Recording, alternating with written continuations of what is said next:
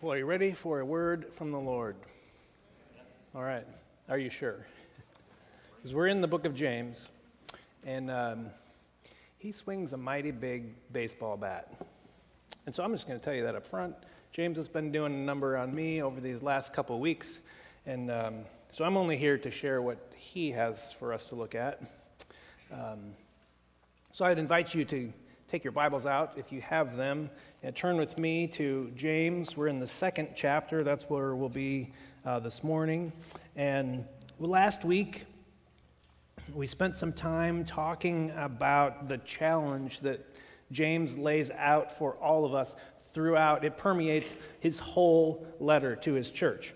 And the underlying message of the whole book is that you can't just listen to the word. You can't just be hearers. You have to be doers. You have to put it into practice. Simply studying it and reading it isn't good enough. He repeatedly says that faith without faithful activity isn't really authentic faith. And so throughout his whole letter, it's a good thing it's brief, right? Throughout his whole letter, he is moving us along in that direction, that true belief yields action, moving from talk to action. That's kind of the tagline for our whole series here. When I read Scripture, I ask, well, in general, in life, I ask all sorts of questions about everything. And so one of the questions, when I read the letter that James wrote here, one of the questions that I ask is, what was going on in his church that would provoke him to write these things? I think that's a fair question. And you can ask that question of Paul's letters. You can actually ask that of the Gospels. And, why did they write these words? Why was this instruction necessary? And apparently, the people that James was around thought they were righteous because they heard the Word of God spoken over them. They would go to church and listen to the Word. They would get into the religious activity, if you will. They knew when to show up. Maybe they figured that showing up to church a couple Sundays a month was good enough, and they knew when to say amen or not to say amen. They knew, oh yeah, that was good, Pastor. And that even when they were worshiping, maybe they raised their hands just a little bit, and they know this. They got into this groove of knowing what the right religious activity was, and hey, I'm good. I'm righteous. I'm going to church. And James says, well, those are good things. You might even profess to believe in this Jesus person. And the people that James was around, I think, the way that he words this, I think they thought that they were in right standing with God because they did this activity. But they're not. And James points that out to him. A careful reading of James shows us that the people's lives were filled with a bunch of bad fruit.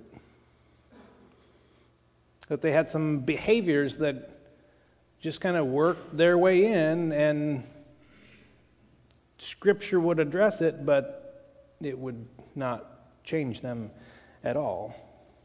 Their lives didn't model the gospel message that they were learning. And James says, hey, we got to be better than that. He says, it would be like owning a set of golf clubs doesn't make you a golfer, right? Owning a fishing pole doesn't make you a good fisher person if it just sits in the closet. If you want to be a golfer, you have to take the clubs out of the closet and you have to go practice, right? You have to go use them. And James' message, in a nutshell, is you can't just have the Bible on your shelf and open it up once or twice a week and not put it into practice. That's it in a nutshell. He tells us to humbly receive the word of truth that's inside us. That it needs to transform our thinking, it needs to transform our acting, and he wants his people, he wants us, because it's been passed down to us, he wants us to stop deceiving ourselves, and he wants us to start valuing care and compassion and what the gospel actually is. So with all of that, I'd ask you to stand with me. That's kind of where we left off last week, and so now we launch into chapter 2. Starting in verse 1. My brothers and sisters, believers in our glorious Lord Jesus Christ, must not show favoritism. Suppose someone comes into your meeting wearing a gold ring and fine clothes, and a poor person in filthy old clothes also comes in. If you show special attention to the one wearing fine clothes and say, "Oh, here's a good seat for you," but you say to the one who is poor, "Well, you stand over there or sit on the floor by my feet," you have not discriminated among yourselves and become judges with evil thoughts. Listen, my dear brothers and sisters, has not God chosen those who are poor in the eyes of the world to be rich in faith and to inherit the kingdom he promised those who love him? But you have dishonored the poor. Is it not the rich who are exploiting you? Are they not the ones who are dragging you into court? Are they not the ones who are blaspheming the noble name of him to whom you belong? If you really keep the royal law found in Scripture, which is love your neighbor as yourself, you are doing right. But if you show favoritism, you sin and are convicted by the law as lawbreakers. For whoever keeps the whole law and yet stumbles at just one point is guilty of breaking all of it. For he who said, "You shall not commit adultery," also said, "You shall not murder." If you do not commit adultery, but you do commit murder, you have become a lawbreaker. Speak and act as those who are going to be judged by the law that gives freedom. Because judgment without mercy will be shown to anyone who has not been merciful. Mercy triumphs over judgment. Did you get that last phrase? Mercy triumphs over judgment. It's the word of the Lord. Thanks be to God. You can be seated. I got to leave off there because that's probably way more than we can get to. Have you ever been on the receiving end of favoritism? Anybody? Everybody got special VIP treatment, or you got a special parking place, or just some designation that said, "Hey, you're important." I remember back in the summer of 1988, I was signed up to go on a missions trip over, and we were doing backyard Bible clubs and these program things all throughout Europe. And before we left, we had this boot camp it was somewhere in Minnesota at this old Army base, and part of our work project at this training was our team was responsible for dismantling the hurricane fence that was all the way around the perimeter. And on top of the hurricane fence was 3 strands of barbed wire. So we got to take all that down and then coil it all up. In that summer, back in the Midwest, it was like a drought year. It was hot. I'm exaggerating, but it felt like 100 degrees. And if you know anything about the Midwest, 100 degrees comes along with really dense humidity. So I don't do well in the heat very much. I kind of 67 is about the perfect temperature for me. I know some of you are like, hey, you're in the right place now. So we're working day after day, hours on end, rolling. Whoa. That was breakfast. We were working hours on end coiling this fence, and we're, scraping ourselves, and we're cut up, and we're just when are we going to go to Europe and do our ministry part? This is enough of this team building stuff. So about Thursday night of that week, and we get back into our camp, and we're in tents, and somebody says, hey, if you are a PK, you know, PK is the pastor's kid. My dad was a pastor when I was growing up.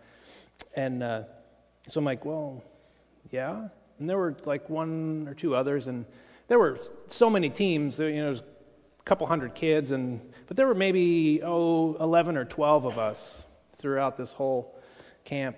And they're like, hey, we want to talk to you for a little bit. Okay. So they bring us over here, and they load us into this van. I'm like, where are we going? They're like, well, we got something special for you. Then they took us into town, and, you know, we had been, our meals on this whole ministry trip consisted of malto meal for breakfast every day. We did get to go back and forth between chocolate and vanilla. Lunchtime was macaroni and cheese, light on the cheese. You know, so there's this something we put over the top of it, and then I don't even remember what dinner was, but it wasn't much better than that. And so, we're hungry, and we pull into Dairy Queen. I'm thinking, what's going on here?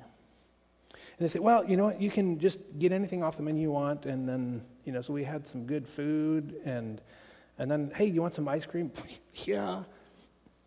This was awesome.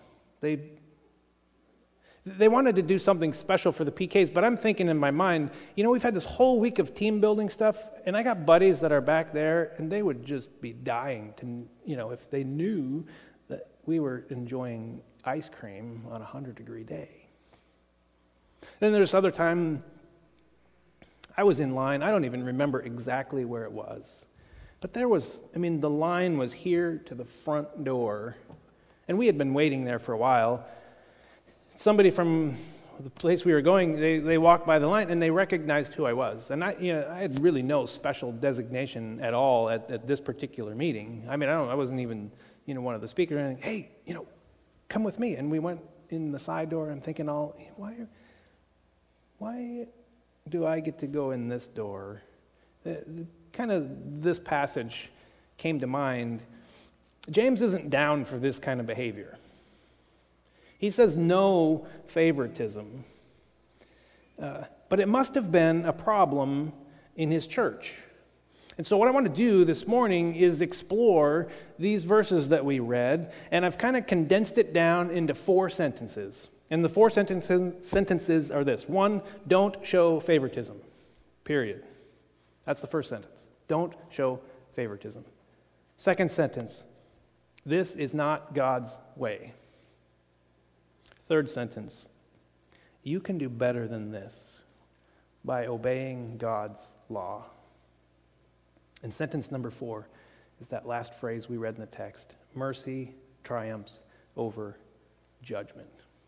So those are the 4 sentences. I just want to look briefly at each of those this morning. In verse 1, he kind of launches in to this whole thing. He gives some very pointed instruction to us.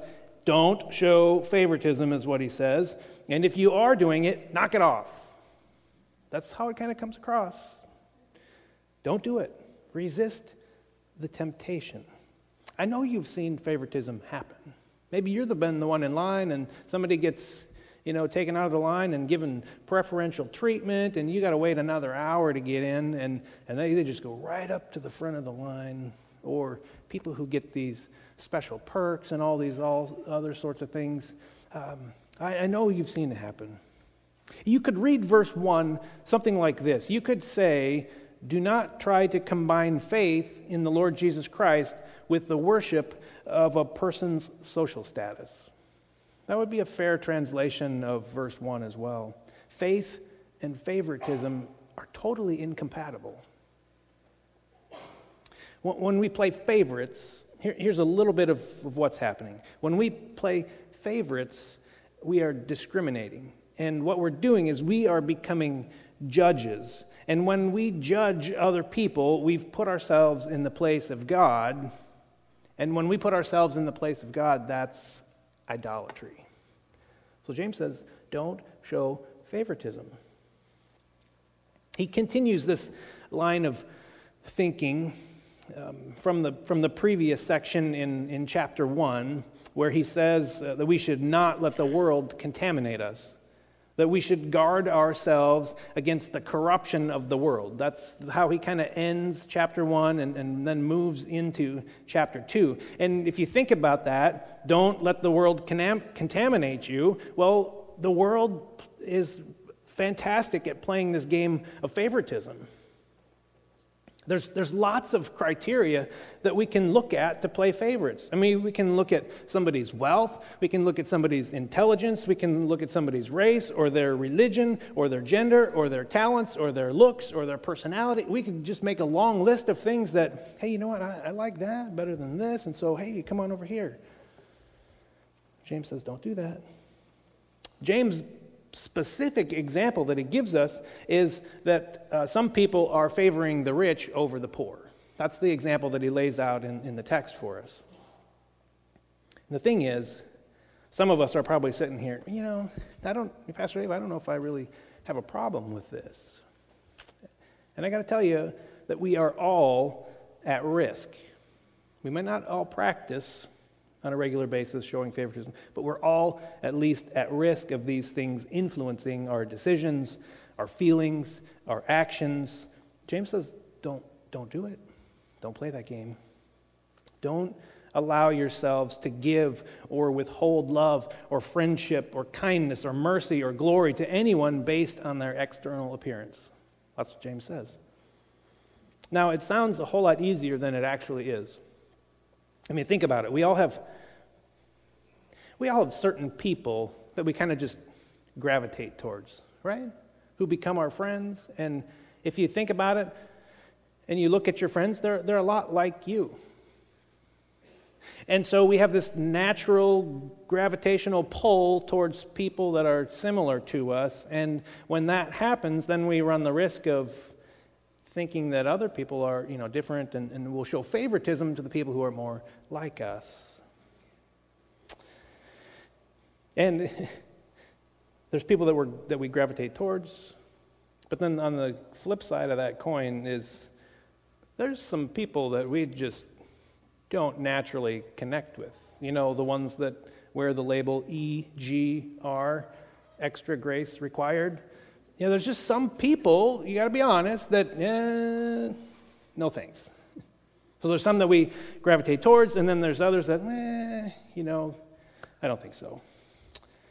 Now, in verses 2 through 4, James gives us the specific example from his church. Some rich person comes in, and they're all decked out with gold on their fingers and the top-notch name-brand toga of the day. And then there's another person who comes in, and, they're just kind of tattered and worn. And you can picture this. Or maybe I could put it in terms like this. Say any given Sunday here, that one person comes in, a celebrity. Let's say Russell Wilson shows up here one Sunday morning, all right? So Russell Wilson walks through the door, and he's all dressed to the nines, and he's got his pretty little girl with him. And, you can picture this, right? What's happening? He's got a Super Bowl ring on, he kind of flashes that thing, like, hey, I'm important. I'm somebody special. And right behind Russell Wilson's entourage, this person who comes straight out of the Hub City mission. They're kind of worn out looking, tattered clothes. They're just kind of walking like this. And they're just looking for a place where they can find some love, hear the word of the Lord. Both Russell Wilson and this person show up at the same time. Who are you talking about? Who are you nudging your neighbor? Hey, do you think he'll sign my Bible? Do you think it would be awkward if I said, hey, Russell, can I get a little selfie with you? You're thinking about him. I guarantee somebody's already come over and found me. Hey, Pastor, do you know who's here today? Russell Wilson's in the house. You think maybe during offering time or announcements that you could just say, hey, thanks for being here, Russell. It's so glad that you're here. Tell me I'm wrong. This is what James is talking about when he outlines this in the text. And so it seems we read over this section kind of quickly sometimes because we're like, no, that'll never happen here. But then when we lay it out in terms like that, well, maybe I am at risk of showing favoritism. And we live in a society that wants to bend over backwards to take care of the rich and the famous and the important and the powerful. It's everywhere out there. We live in a celebrity culture. People get starstruck when they run into people who are, famous. I mean, everybody these days thinks that, hey, sometime I'm going to be famous too. And with our up-and-coming generations, that's, if you read the studies, that's something that we're at severe risk of right now, is that everybody thinks they're going to be famous, and there's this big gap, there's this letdown when you figure out, I might not be. It happens in some churches too. We think that, when important people come in or rich people come in, a lot of times it'll cross your mind, I wonder, I bet counting the offering today would be pretty nice, or it's about time we get some important people in here because we'll raise our status up in the community. And these are the things that cross people's minds. These are the things that James says, hey, this is what works its way in, and that's what the world plays. This is the game the world plays, and there's no place for that in the church at all. The risk is, and we do these things because we somehow feel like, hey, if I get in the good graces, if I take care of these people over here, then my status is going to be raised too by association. People will see me with them. Hey, did you hear that Russell Wilson went to the Nazarene Church in Centralia? You'd think, wow, that was pretty good. You think you'd go out from here and tell somebody? Yeah, probably. James says this behavior in church is unacceptable. You could say it's anti-gospel. And James warns of this kind of discrimination, and he says it reflects evil motives, that there's this division of loyalty to God and a desire for the benefits of worldly pleasure and benefit and wealth. So if you think about it, how about in church? Have you seen favoritism in church before? Some of you are saying, oh, you're not going to go there, are you? Yeah. Well, James did, so I figure it's a free shot, right? Ask yourself this question. Do you give your best, your absolute best, to everyone, or only certain people? That's what James is getting at here. Special treatment for certain people is called favoritism.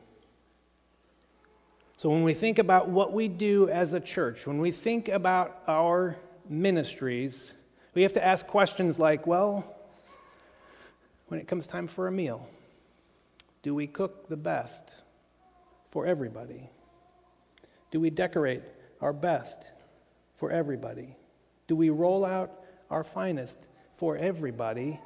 Do we host everyone equally? See, the special things that we do for one, we have to be ready to do them for everybody. That's what James says. See, all this favoritism that we've been talking about, how it can go on, in our personal lives, he's really specifically talking about church environment here. With all of this playing of favorites, this is where the gut punch comes in. James says that if this is a regular part of your practice, that you may not really be a follower of Jesus. Listen to what James says. If you show favoritism, you deny the faithfulness of Jesus. And then in verse 4, he says, you are evil-minded judges. That hurts, right? That's an ouch. And so we've been talking about it from one angle, but we really need to be careful here because there's another perspective that we kind of need to include in this conversation. We're not just talking about other people and our outward behavior of showing favor to others. We're also talking about us as well, when we are the ones who may receive the special treatment. See, I think he's also saying that if any part of us expects special treatment, if we start to believe that we deserve some special entitlement or treatment, that we need to repent immediately. James' instruction can also be read as don't expect favoritism. It goes both ways. And it kind of sounds like this in a church setting, whether it's spoken out loud or it's just a fleeting thought that goes through our minds. And you've probably heard this in church before, of course, not here, but other places that you've visited. It kind of sounds like this. Well, I've been a member of this church for decades. You know how many of the bills that I've paid around here? I'm in charge of, fill in the blank. Or, you know who my dad is? Do you know what my grandma did for this church? James he's got his baseball bat out for that one too. He says, knock it off. There's no place for that kind of thinking in God's kingdom. Don't show favoritism. Don't discriminate. Don't give special treatment or privileges based on one's wealth or status or looks or talent. Don't do it. Knock it off. But why? Why, James? Why? What's the big deal? Why can't we go out of our way to honor someone that we think could help our cause? Why? It sounds like one of those 3-year-olds questions, right? And the temptation for us, or for me to say is, because I told you so. Just read Brother James and believe it. Knock it off. Don't show favoritism. But why? Well, it's a whole lot easier to say because I told you so than it is to, flesh out and give you a detailed information. Don't play with knives. Why, Dad? Well, because I said so. That's a whole lot easier answer than, well, because a knife, son, is a tool. It's not a toy. And sometimes when you're playing with a knife, you may, carelessly cut your finger. And if you were to carelessly cut your finger, your mom would find out about it. And she would wonder, well, why do you have a knife in the first place? And then she would be at odds with me. And then if mom and dad are at odds, you know what's going to happen. It's a whole lot easier to say, don't play with knives. Why? Because I said so. Right? So we were asking James, why? In verse 5, he gives us an answer. He says, listen, my dear brothers and sisters. Has not God chosen those who are poor in the eyes of the world to be rich in faith and inherit the kingdom he promised those who love him? Pay attention. Listen, says James.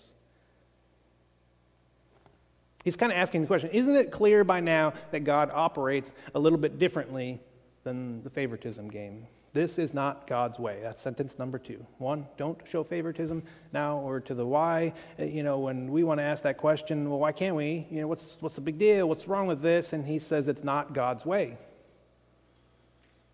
God wants something different. And when you show favoritism and discriminate based on external things, you're really dishonoring God and you're dishonoring the poor, and you're really showing that you really don't understand the whole gospel message in the first place. I like what N.T. Wright says. He's one of my favorite scholars. He writes, "The world is always assessing people, sizing them up, putting them down, establishing a pecking order, and God, who sees and loves all alike, wants the church to reflect his generous, universal love in how it behaves." See, God sees things differently than we do. His perspective is totally different. I mean, I think about, so the analogy that comes to mind for me is, well, back on Logan Street up in Marquette, Michigan, you know I played hockey, and so street hockey was the thing to do in the neighborhood. And when we would gather as a group of friends on Logan Street to play street hockey, well, okay, let's have a game. Well, to have a game, you got to split up teams, right? And you know the drill. You know, line everybody up along the fence on the playground at school, and then there's two captains. And, you know, what's the goal of the captains? Pick all of the best players, right?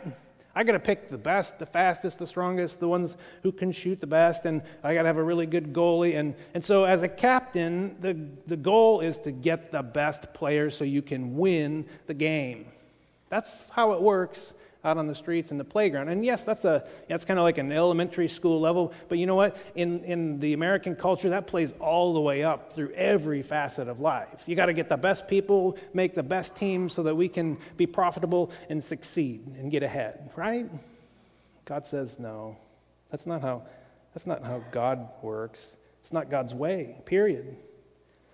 This kind of favoritism goes against godly living. I remember words of Paul. If you're in your Bibles, flip over to 1 Corinthians 1, verse 26. "Brothers and sisters, think of what you were when you were called. Not many of you were wise by human standards. Not many were influential. Not many were of noble birth.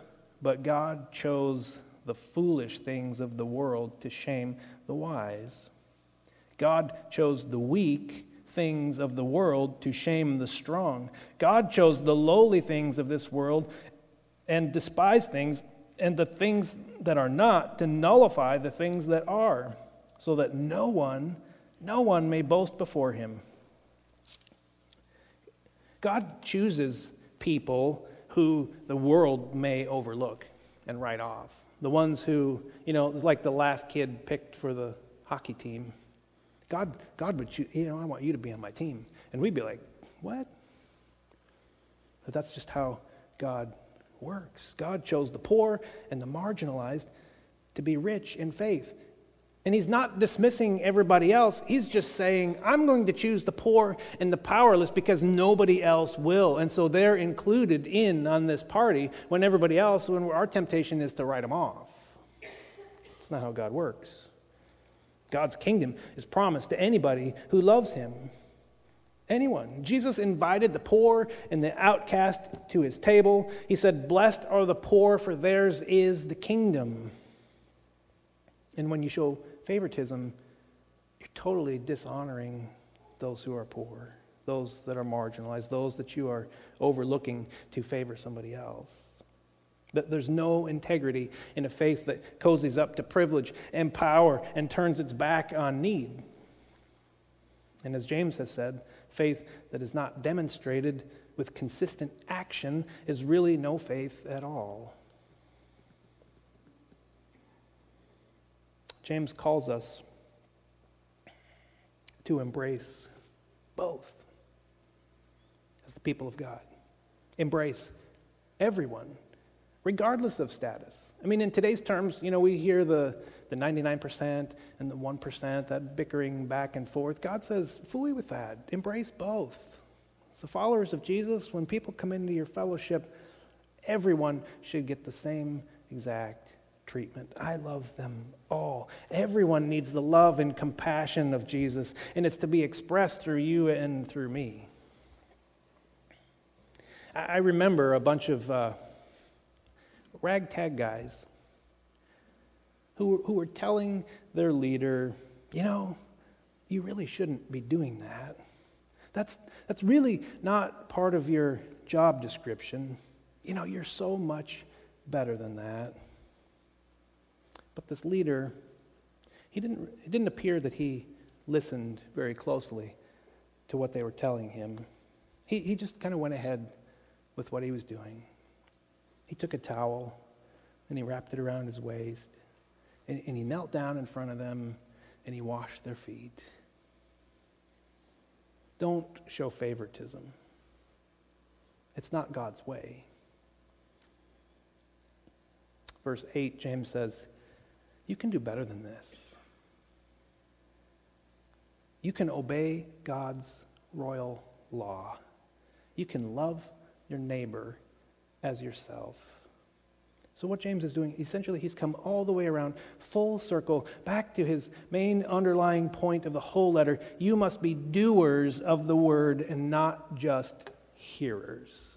Be obedient to the royal law of God. If you want to please him, you should do what he says. Paul says it in Romans, don't be in debt to anyone. Don't be in debt to anyone except for the obligation to love one another. And when you love one another, you fulfill the law of God.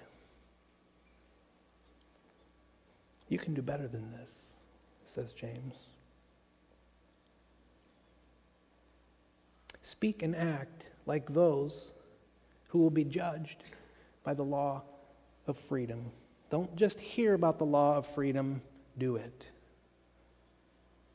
What James is saying through the later verses that we are reading when he's talking about, one sin versus another, what he's saying is when we show favoritism, we're breaking the whole law. If you break one rule, you break the whole thing. And what he's trying to dismantle inside us is our temptation to say, well, you know what? That's no big deal. What he's saying is, no, what you're doing when you show favoritism is actually sin.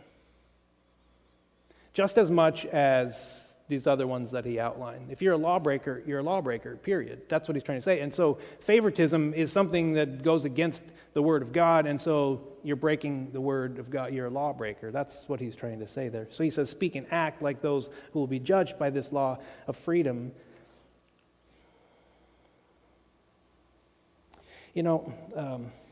What he's pointing out is he's trying to get us to understand when we fail to do the word. And when we recognize in ourselves that we've failed at something, that should be a red flag that goes up in our life. If you're sitting here and maybe last week or the week before you just feel like, wow, this is hard stuff. I'm feeling a little bit convicted. That's actually a good sign that it shows that you care. But if you're sitting here and you're like, whatever. It's not really hitting me in the heart. I really don't have any intention of putting this stuff into practice.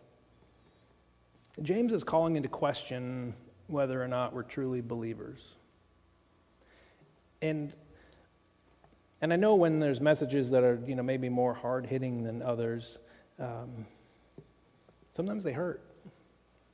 And they get to me too, because I have to spend my whole week thinking about this. And I love you too much to let some things go unsaid.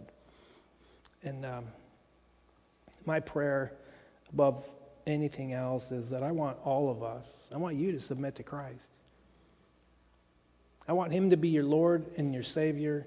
I want his word to penetrate your life and work its way in and transform you and set you free. And I want you to be obedient to him.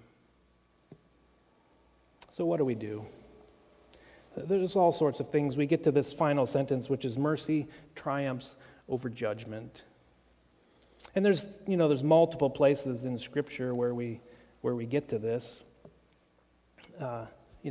Jesus tells all sorts of parables. He tells one about the guy who the king forgives this huge debt, just sets him free, and then the guy goes out and there's one of his servants who owes him just a pittance of what he owed the king, and he held him accountable, and the king got word of it and brought him in. He said, why, I showed mercy to you. Why didn't you show mercy to him?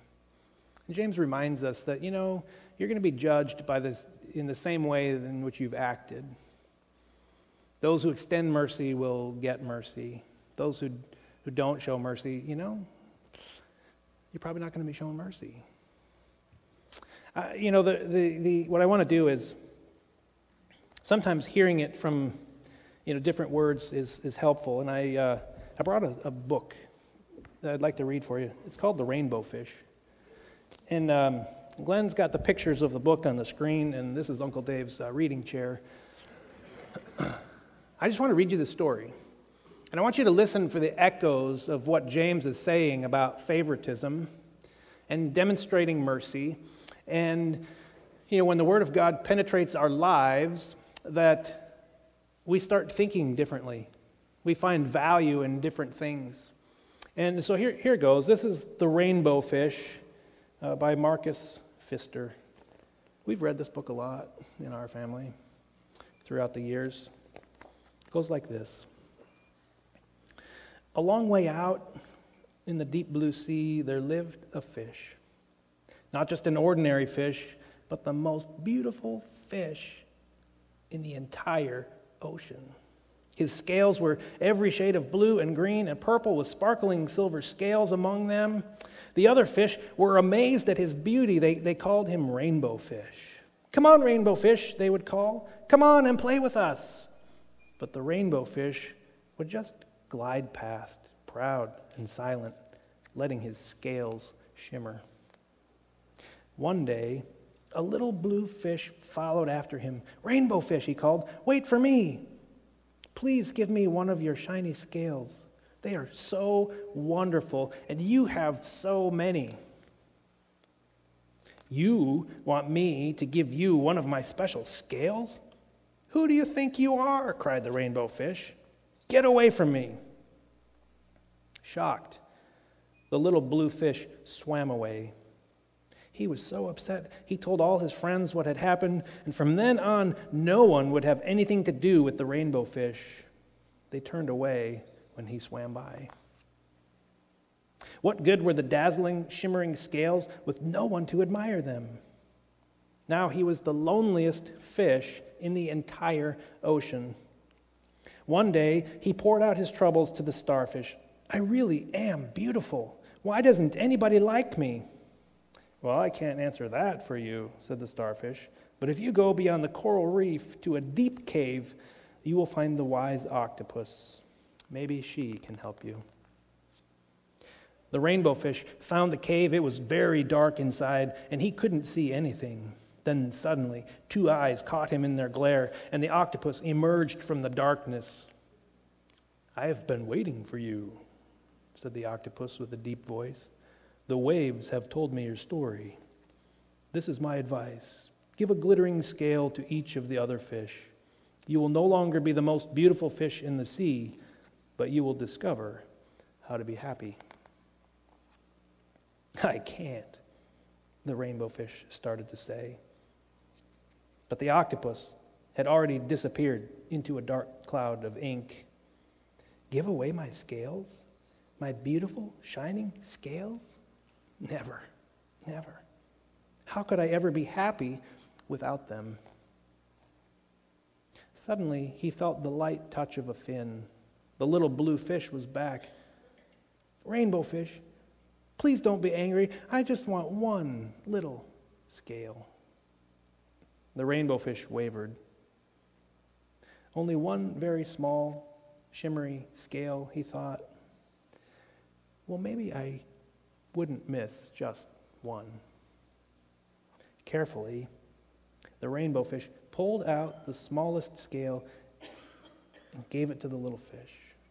Thank you very much," the little blue fish bubbled playfully as he tucked the shiny scale in among his blue ones. A rather peculiar feeling came over the Rainbow Fish. For a long time, he watched the little blue fish just swim back and forth with his new scale glittering in the water. The little blue fish whizzed through the ocean with his scale flashing, so it didn't take long before the Rainbow Fish was surrounded by the other fish. Everyone wanted a glittering scale. The Rainbow Fish shared his scales left and right, and the more he gave away, the more delighted he became.